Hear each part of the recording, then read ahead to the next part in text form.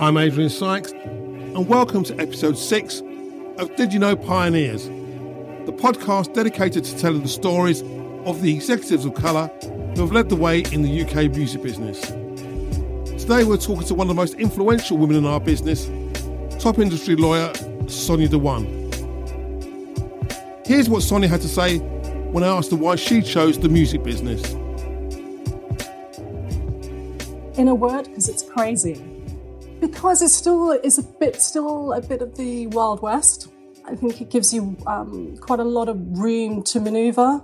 You are almost making things up as you go along, but that allows it to be more creative than other industries, I think. We'll get into that as we move down. I'm really interested to hear about the creative element of being a lawyer in the music business. But it'd be really nice for you to kind of tell us about the young Sonia Dewan and your path into the music business and how you came to be involved in the world that we're in now. It's been quite a journey for me. A young Asian girl growing up in a tiny mining village in South Glamorgan in Wales, ending up as co-owner of a music practice in the centre of London. My first foray into the world of law was as a film and TV lawyer, which I enjoyed. But after a while, I realised that I was getting bored of the law, needed a new challenge, but I wanted to give the law one final chance. So I applied to a music law firm called Lee & Thompson as the last-ditch attempt and got the job. And from then on, I didn't look back. I found something that excited me, that I loved being part of, and a challenge. Your journey into the music business in some ways then is a little bit different to most people who are enthused, impassioned by the business before they arrive. It's something they've always wanted to be a part of by seeing it. Your journey is rather more circuitous, where you've kind of taken a different route. What was your love of music beforehand? Was it something that you were always a fan of? I didn't really grow up in a household which was steeped in music. Both my parents are Indian. My father listened to traditional Indian music, so it's not something that I grew up with. Of course, as a kid growing up, you swapped tapes with your best mates and made your mixtapes or the top 40 rundown on a Sunday night even. But it wasn't something that I even realised that I could get into as a lawyer. It was not part of what I knew. So I did somewhat fall into it.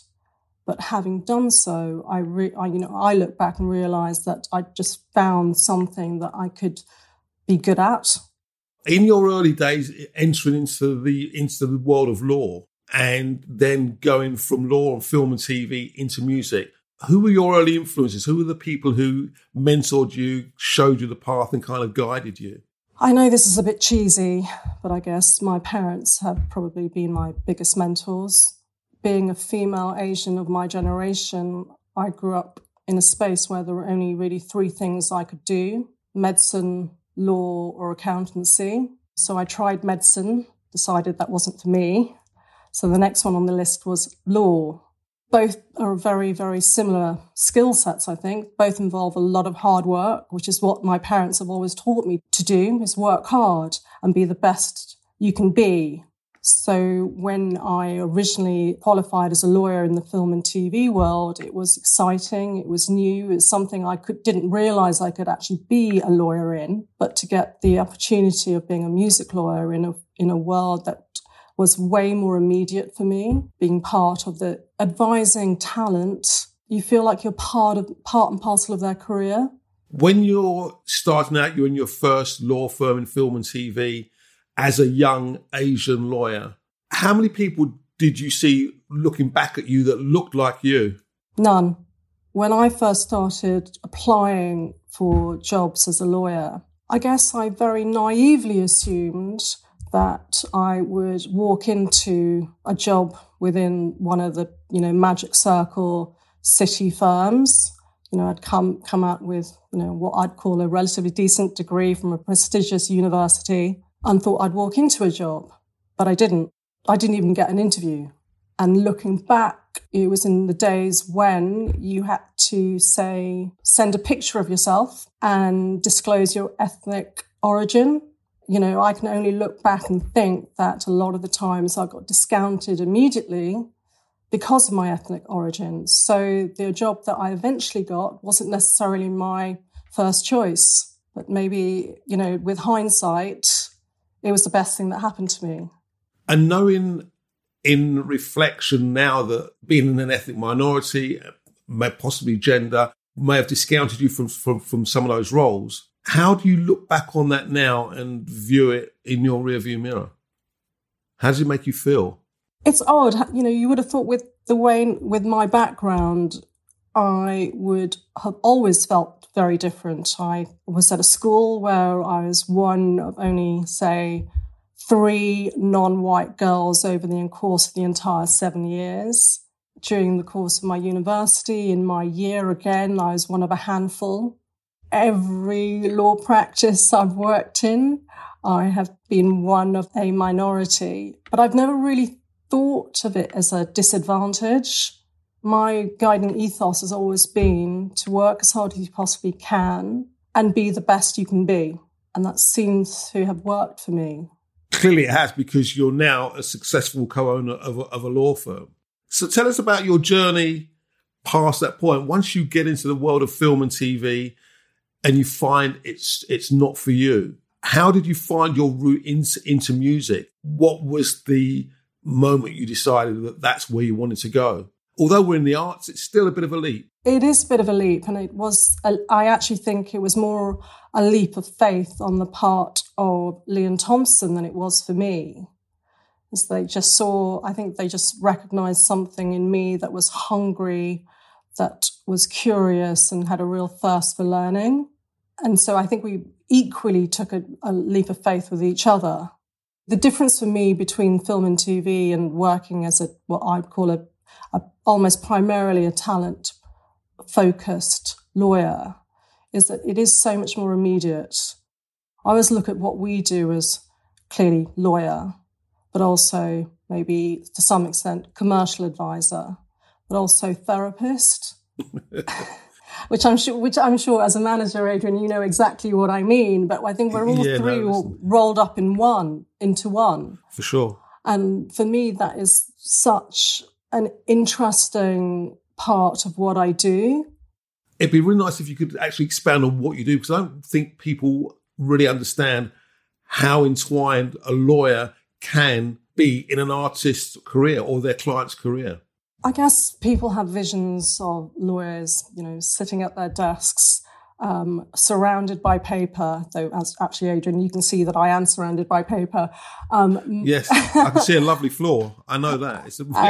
Marking up contracts, writing letters, which of course is part and parcel of what we do. But I think what people also forget is you're juggling so many priorities all at the same time.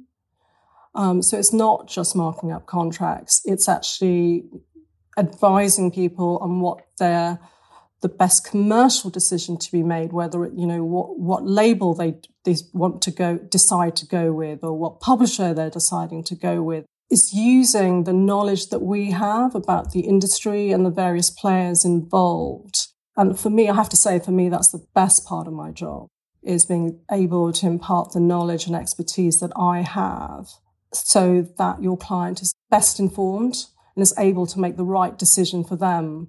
Because this is not a cookie cutter type exercise. There is no one size fits all. Every single client is very, very different and all have very different concerns. And being able in some small way to work hand in hand with their manager to ensure that they make the right decision for them is really important to me, because it potentially is going to inform at least the next 5 to 10 years of their life. And when you're kind of advising, young clients, you see yourself in a pseudo-parental role. How has the role of the lawyer evolved over the past 5 to 10 years? It's a much more hands-on role than I remember when I first started as a music lawyer over 20 years ago. I think because the industry has changed so much in the last 5 to 10 years, you need to be on top of things in a way, far more so than we used to be, just simply because the channels to market have completely changed. The way in which music is consumed has completely changed. The players have changed. Most lawyers now take a far more active role in what their clients are doing. The digital revolution has affected us all. And the way in which the deals are structured has changed enormously. With the advent of digital and CDs being obsolete has meant the deals which are being offered has completely changed. For example, labels looking to share in ancillary revenues and trying to make a client understand why they're taking that position was quite difficult at the time because, every artist or every manager was used to the fact that all a record label was doing was taking your record rights as opposed to a share of everything else. I think that's one of the biggest examples of the change that we've kind of gone through over the last 5 to 10 years. But also the fact that artists no longer have to sign to a major label. They can, we've seen so many examples of artists being able to do it themselves and have more control. And I think our younger artists are far more aware of what they're able to do by themselves and are more willing to take a risk on themselves. Are lawyers more important now than they were 5 or 10 years ago in the current state the business is in? I'm hesitant to say we're more important than we were 5 or 10 years ago. I just think we are maybe relied upon in a different way than we were 5 or 10 years ago. And I think that's also maybe from my point of view, that's also a function of age and also a function of the amount of experience that you have, having been in the industry for as long as I have. You know things in a way that I wouldn't have known 25 years ago. And you're able to impart that knowledge to empower your clients. Tell us about Sound Advice, your company, how it operates. Obviously, we're not going to go into details about the clients, but it's a very boutique, bespoke law firm that clearly gets very close to its clients and has a deeper relationship than some lawyers do in other firms. I can't comment how it works in other law firms, but I think one of the guiding principles of when Robert and I set up Sound Advice was the fact that we wanted to be able to offer our clients a legal service clearly, but also act as commercial advisors. And we do take a very hands-on approach with our clients. We do see ourselves as a family and want to be able to do the best we possibly can for them.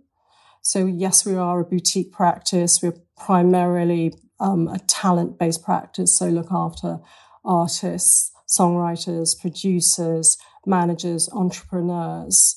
And that's the side of the business that both Robert and I love. We're a very tightly knit firm, and I think we punch above our weight in terms of its size. But to some extent, we're as good as the clients that we have, and I think we're very, very lucky with the depth and breadth of client base that we have.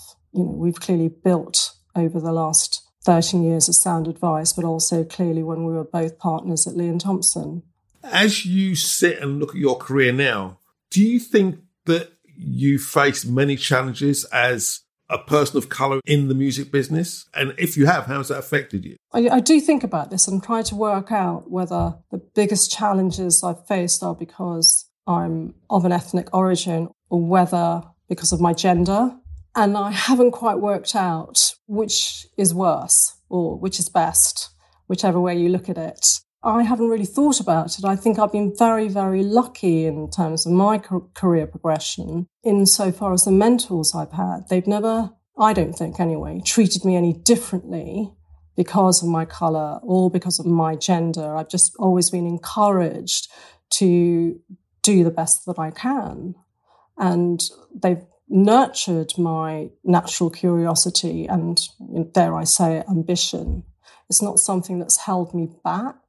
But of course, there are always certain things that you'd notice whenever I'd walk into a room, like either assume that you were the PA, the assistant, never really And also the fact that I didn't know anything about football didn't help when I first started. You've gone past that point now. I've gone past that point, yes. No, I've definitely gone past that point, even to the fact where I have my own fake football team. I don't think it's hindered me, but maybe that's a lot to do with the fact that I've always been taught that you have to work harder. So I did. Back in 2014, you were named as one of women in music's prime movers in the music business. Do you consider yourself a role model? Well, I don't see myself that way, but if I am able to inspire young females of colour to feel that this is an industry that they can work in, can thrive in, can love, then that's a great thing. The industry's definitely changed because you definitely see more females and females of colour working within the industry, and they are way more aware of their value than I ever was when I first started. Things are going the right way, and I just have to look around at some of my girlfriends who work in the industry, and I'm totally inspired by what they do and the positions that they've got to. So it is inspiring for me seeing that it's changing.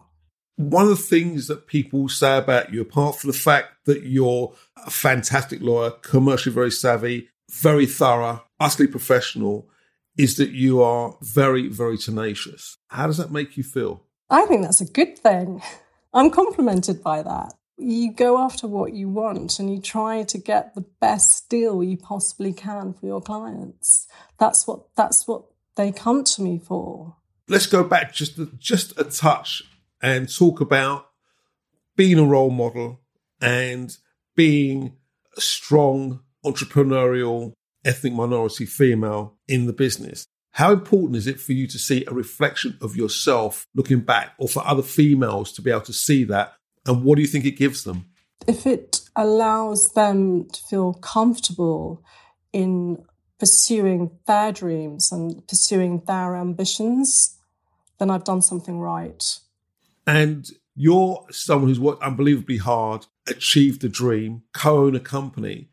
Looking outside of that as you walk around record companies and see other women of colour, do you think that they have the opportunity, particularly in a year where we've seen record companies trying to make substantive change, to achieve their dreams?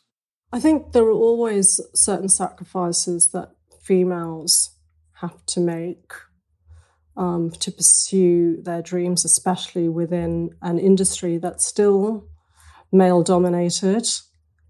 And I think that may well be exacerbated by being of colour. But I am, pleasantly encouraged by what's going on in the industry right now and the way in which people are moving up the ranks. But I have to recognise the fact that I was given certain opportunities by, my parents and the upbringing that I had, and potentially taking things for granted that others of my ethnicity may not have had the benefit of. Essentially, I grew up in what one would call a middle-class family. I went to a private school. I didn't have to struggle in that way. I think that's really what I meant, is that I had that family support. It's really interesting that you mention it as a privilege, Sonia. And I'm not quite sure why you see it as that, given the fact that your parents worked incredibly hard and made a life. That was just what they made for you. It's not a privilege, it's your right. I do look at it as a privilege that I was lucky enough to have parents who worked the way that they did and imbued that sense into me. But it's really interesting because I think as a parent, for me, it's a responsibility. And it's a responsibility that I take, very, very seriously. If you have children, you have, and I say, maybe it's blue sky thinking. And, I'm certainly not unique, but I have a duty of care to my children to ensure that they're given the very best opportunity with the very best advice, imbued with ambition, provided with inspiration and aspiration. And we have an honest and open relationship, and I tell them what they can and can't do. And, I try and empower them as far as I go. The reason why I say this is because I've speaking to a couple of people previously. There is that sense of, we've had that sense of privilege. We've had that sense where people have said, I've been really lucky. You don't hear that often from our white counterparts. That sense of privilege is not something that they ever counter or factor into their careers. You're totally right. It is a very, very different way of looking at it. I guess I've always looked at it that way, that I was lucky enough to have parents who did what they did. But you're right. My white counterpart would never I don't think they would necessarily think of it that way. It's a change of thinking we have to move on from. So do you think that's a generational conversation in the way that we think as products of our parents, of our immigrant parents, or it's just something that is imbued in the fabric of the thinking of ethnic minorities from whatever diaspora they come from? It's definitely within the thinking of ethnic minorities of, say, our parents' generation. But I don't think that necessarily, I don't think it's something that's inherited. I think that will change over the generations. No, you're right. It's certainly not inherited, but it's certainly something that was, on arriving here, there was that sense of doing better and opportunity and not passing up that opportunity. And clearly one of the recurring themes, as we know, and it's an old theme and it's worn and it's very, very tired, but the idea that ethnic minorities have to work twice as hard to kind of make that leap, or to certainly even be close to being on equal footing with their white counterparts when they're going for a position or they're in line for a promotion or whatever in life. That's definitely the way I thought. I had to. I guess to some extent, I still feel that way, that I have got to try twice as hard. Even after 20 odd years in the business, you still feel that way? Yes. Can I ask why, given the fact that you're an established, incredibly successful lawyer, a co-owner of a firm, amazing clients, why do you still feel that you have to try twice as hard? It's inherent within my nature. There's always a certain amount, especially working in this industry, of imposter syndrome, that someone's going to find you out. And I think that's even worse when you're female and non-white. So it's almost sometimes it's a double whammy. However successful you might appear, there is still that doubt in the back of your head, is that, am I good enough? And is that a recurring conversation that you have with friends of a similar background, career path? Yes. To some extent. I mean, maybe it's not articulated that way, but it does underlie the way in which a lot of my girlfriends think about what's going on in the industry. How do we change that, Sonia? It's down to education and the broadening of opportunities. Is that us educating ourselves as well and not just in a scholarly way, but, from a mental perspective about understanding that, there is a greater good about what we do and we can play in the same way without having those fears in the back of our mind. You're right. It's kind of internal education and external education. It's making other people aware and allowing ourselves to accept that we're good at what we do. This has nothing to do with, or it should not be anything to do with colour or gender. It's just being able to do the job and doing it well. How did you find navigating the world of law, film, TV, music as a female and as someone of ethnic minority? Because there are times when I've heard people say, I had to do things differently. I had to maybe give up a little bit of me. Was that the case with you? The best part about the music industry is how all-consuming it is. The worst thing about working in the music industry is how all-consuming it is. And I think that as a talent lawyer, it's not just what you do during the day at your desk or on the phone during the day. It's about everything else that goes with it, and the networking and the after hours. And there were times, I guess, when you're out at a gig and you're maybe there by yourself, and unless you know how to handle yourself, it can be slightly overwhelming. And I think as a female lawyer within the industry, that can be quite tough. I'm lucky insofar as I genuinely love what I do. So I don't very rarely think about what I do as being a job. For me, it's a way of life, but it is a way of life. And I'm not sure, unfortunately, I'm not one of those females, I believe, who'd be able to juggle a family and run a business and dedicate as much time as I do to my clients and take calls at whatever time at night or morning, whenever. I mean, I do it because I love it, but that did involve a certain amount of sacrifice along the way. And, that was a decision I made, whether consciously or not, but is a decision I made. And I've got total respect for all those females within the industry who are able to juggle it. I'm just not one of those females who would be able to do so. That sounds like you're talking about a business that we're both involved in that is still very stereotypically male-dominated, male-biased. Do you think that's the case? I do, unfortunately. I do. And do you see any change on the horizon? Interestingly, I think what COVID has alerted a lot of employers to is the fact that working from home or flexi working hours is something that's actually feasible and may actually be of value to them as a business. I do think businesses are going to evolve from this, and that may bizarrely have a positive impact upon looking at working hours, and in particularly for females. You've done a lot of work in the past in women in music initiatives, helping to promote interest, recognition within the business. How much of a difference do you think that work has made in the past? And what are some of those successes? And what do you do next to improve the lot of females in the music business? Adrian, I'd love us to be in a business where we didn't actually have to have, for example, separate award ceremonies to actually applaud and recognise women within the industry. That's where I'd like us to get to, is where actually women are recognised, and we don't need something separate to recognise the value that diversity has within our industry. But it had to start somewhere. It's important that women are recognised within the industry and the value that they have. And so all the initiatives that have been made thus far are important, but we're all working towards the fact where we are colour and gender blind. It's been a crazy year. Obviously, coronavirus, it's seen all of us having to work from home. It's seen George Floyd.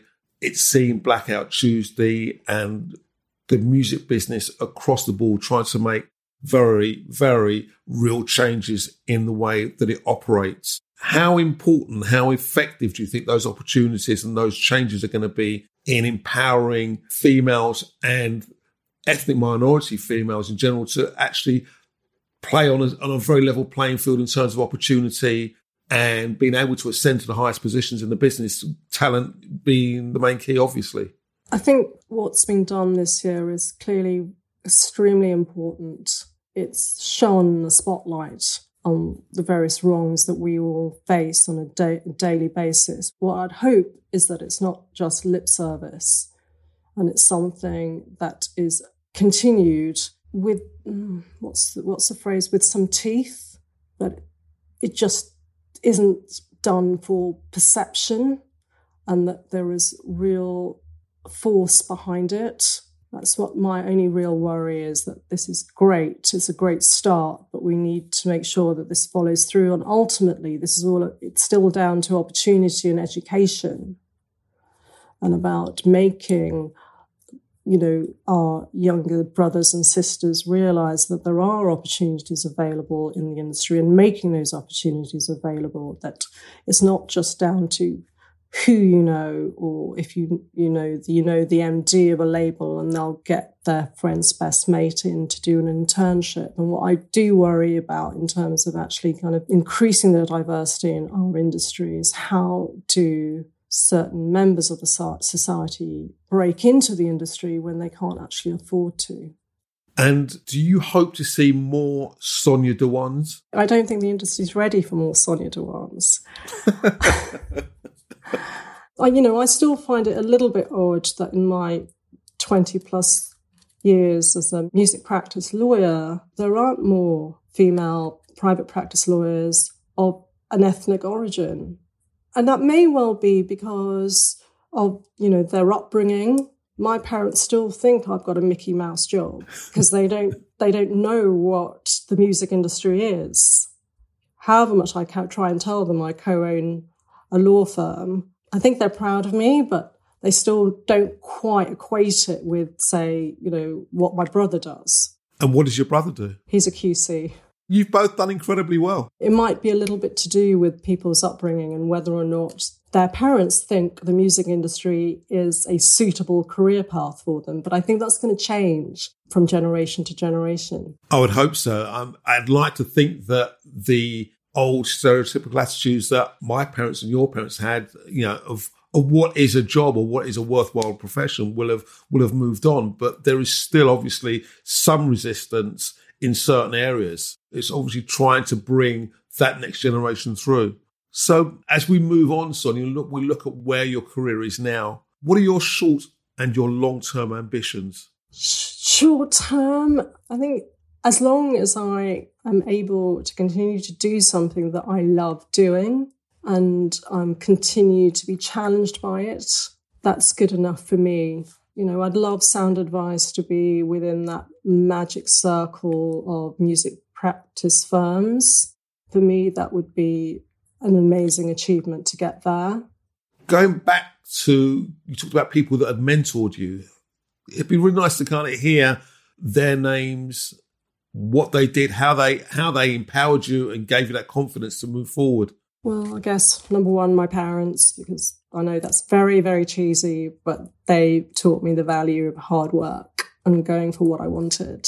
My business partner, Robert Horsfall, he gave me that first opportunity back at Lee & Thompson. And as I said, took a chance on me, someone who knew nothing about being a music lawyer, but encouraged me in terms of my quest to be a music lawyer. And then, my clients and great managers, and which Tim Blacksmith and Danny D are up there for me. Again, they trusted me as a young lawyer with their client Stargate and taught me so much in the way in which they handled various people within the industry.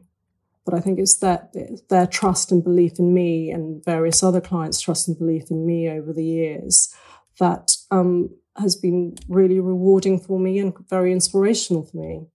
What are the things that bring you joy from the job that you do? What brings me joy? Doing a great deal. When I can look my clients in the eye and say, I've done the best that I can, and I think they feel good about the deal they're just about to do. I think that probably gives me the greatest joy. Seeing clients go through their journey. I mean, I remember being side of stage watching Chase and Status perform at Glastonbury. That, again, was such a seminal moment for me. Seeing them over their then journey. It was about 10 years on, and I love that. I love seeing them grow. What have been the proudest moments in your career to date? Helping to set up Sound Advice was a career-defining moment for me. It was very scary. It was a real leap of faith, but seeing it survive and flourish is very important for me. Seeing Netsky perform at his home stadium, which he told me when I first started looking after him, that's what he wanted to do. And signing his publishing deal on stage was a great, great moment. But every day there is something that reminds me of why I love what I do and why I'm so glad I'm part of this industry. And what piece of advice would you give to young females starting their journey or thinking about starting a journey into the music business today? I think it's all about hunger, curiosity, trying your best, wanting to be the best, not worrying about what other people are going to think. And is that the same advice you'd give a young Sonia Dewan 20 years ago, 30 years ago, starting out as a new lawyer walking into the music business? Yes, just pursue your dream. How much of the old Sonia Dewan is still there? The young Asian girl from the Rhondda Valley? Still there. There's always going to be part of me that feels a little bit insecure, who feels that doesn't quite fit in. I think the shift for me is the recognition of the fact that I don't need to fit in. Are you more comfortable in your skin, and I say that in a pejorative sense, now than you were when you first started? Yes, for sure. I'm definitely more comfortable in my own skin. But that comes down to a certain greater degree of confidence in what I'm doing. But I also think the attitudes over that 25-year period has changed too. As a young female that's about to enter the business, are you saying that you should always be true to who you are? You should always be the person you want to be, or you need to constantly adapt, evolve, and just live in the surroundings you are, even if that means losing a little bit of yourself as you go on your way? Instinctively, I would say you ought to be true to yourself. Ultimately, if you're not true to yourself, maybe the sacrifice is going to be too great. I'd also like to think that, we've moved on since I first started. I'd like to think that people are more open in their attitudes to, let's call it, people who are different. So when you ask me whether or not I see myself as a role model, I don't actively see myself as a role model, but if it means that a younger female a young Asian female thinks, well, if she can do it, then so can I, then that's great. I think that, going forward, I do have to spend a little bit more time, or actively spend a little bit more time, actively offering mentorships to young females within the industry. What kind of person would you be looking to mentor? The idea of Did You Know is to afford opportunity for young, aspiring talent to be in a room with someone like yourself so they can see what's possible, to talk about how you've got there, to glean your knowledge bank. So if you were looking for someone to be a part of that scheme and to work with you, what would that person look like? What would you want from them? Well, I guess given the experience I have, it would be, that young Asian girl who doesn't think that they can actually get into the music industry, that young Asian girl who wants to be a music lawyer. Given that kind of possibility of being a music lawyer, when I was growing up, inverted commas, I had no idea there was such a thing as a music lawyer or an entertainment lawyer. I had no idea. Suggesting that might be a possibility for a young Asian girl, that would be great. You've got a long way to go before the curtain is drawn on Sonia Dewan's career, but how would you want your legacy to be portrayed as? I think for me, it's just that as long as the people that I work with, that I'm in touch with, that I look after, always felt that she did the best that she could for them, and I'd feel I've achieved something. And I think that is a wonderful place to leave it, Sonia. Sonia Dewan, co-owner of Sound Advice, thank you very much for joining us on Did You Know? Adrian, thank you for having me on. I'm very honoured. I'm Adrian Sykes, and this was the Did You Know Pioneers podcast, a Downstreet production. Thank you for listening. Thanks to Sonia Dewan for sharing her story. And as ever, our thanks to Danny D, partner and true pioneer, Sean Springer, our producer Cass Denton, Ella Ruby on the socials, and also to 320 for our theme music. Also thanks go to Dave Roberts and Tim Ingham at MBW, and to Evie, Ren, David, and the team at WX. You'll soon be able to apply to be mentored by the guests of the Did You Know podcast. Details coming very soon. Did You Know is available wherever you get your podcasts. Make sure that you subscribe to never miss an episode. And if you enjoyed this podcast, please make sure you leave us a 5-star review. And look out for our next episode with one of the industry's real trailblazers, Keith Harris, and the inspirational story of his career. This was Did You Know Pioneers. Until the next time.